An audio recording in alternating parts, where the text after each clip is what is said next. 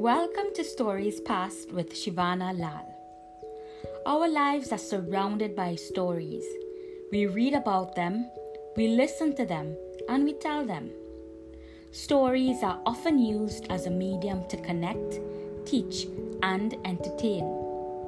As a third-generation Indo-Trinidadian, storytelling has been integral throughout my life. On this podcast, I'll be curating and examining the narratives I heard while growing up. Each story I've heard has added meaning to my life. While some inspired me, others made me realize that something had to change. These stories have shaped my identity.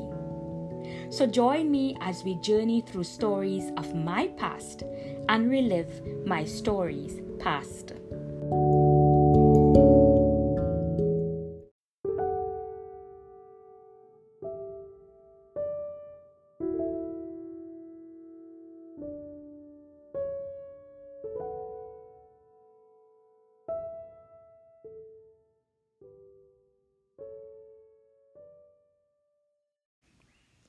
Welcome back to another episode of Stories Past with Shivana Lal. I am overjoyed for today's episode, and here's why. On the previous episode of Stories Past, I shared with you the poem Love After Love by Derek Walcott. This poem is undoubtedly one of my favorites. And while the body of the episode remains the same, today's edition represents the previous installment with a surprise for our listening pleasure. With the permission of Mrs. Ida Doze, today I will be sharing with you Derek Walcott's recitation of his poem Love After Love from the documentary Poetry is an Island by director Ida Doze. I am honored by the kindness of Mrs. Doze, and I extend my sincerest gratitude to her. I would also like to acknowledge the gentle prodding of my sister Shivani, who provided the inspiration for my reaching out to Mrs. Doze. Now, let us listen as Stories Past presents Love After Love, read by the literary maestro himself, Sir Derek Walcott, from the documentary Poetry is an Island by director Ida Doze.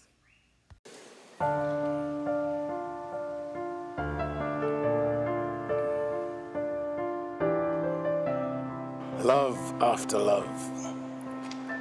The time will come when with elation you will greet yourself arriving at your own door in your own mirror, and each will smile at the other's welcome and say, "Sit here, eat."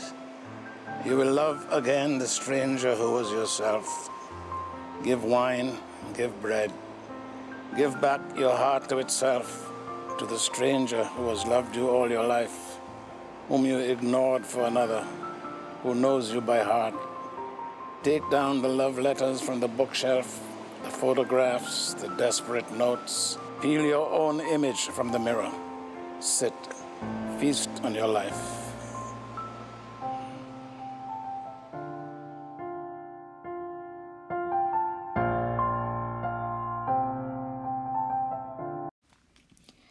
On today's episode, we will be joined by the singing of the birds nearby. And I hope you'll find it more of a blessing than a curse.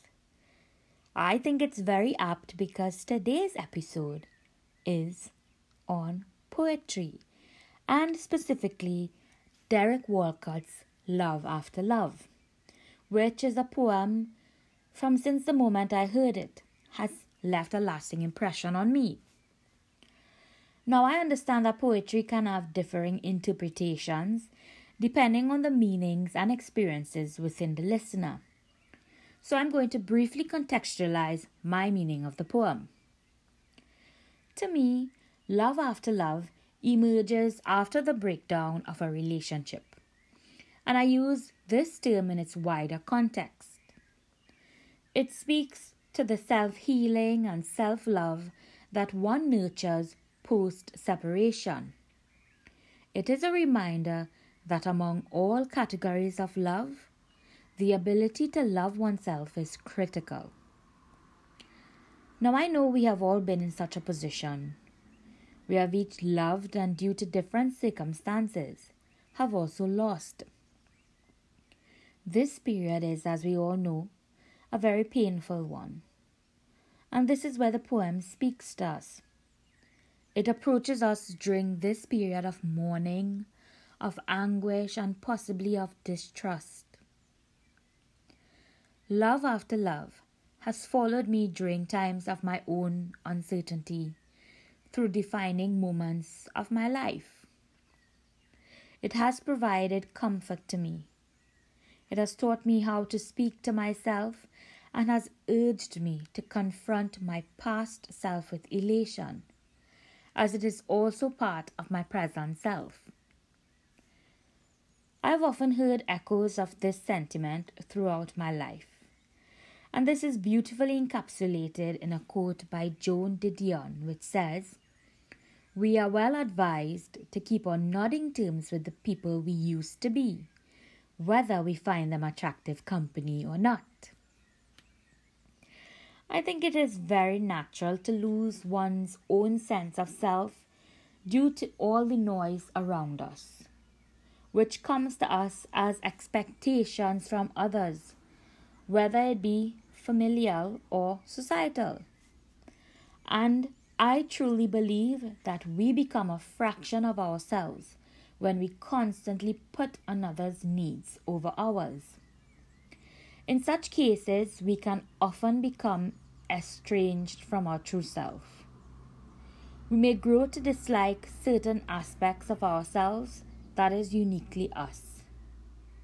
But this line gives encouragement for us to once again embrace ourselves, that part of us that we neglected in pursuit of others. The poem nudges me to remind myself of my essence, to relive memories of who I was and who I still am, perhaps both literally and figuratively, to reread those letters I once wrote to myself, to flip or swipe through those old photographs, to remember the moments that have become pivotal to my sense of self.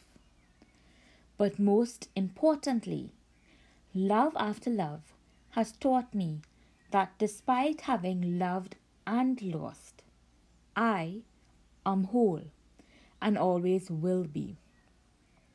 And I hope it does the same for you.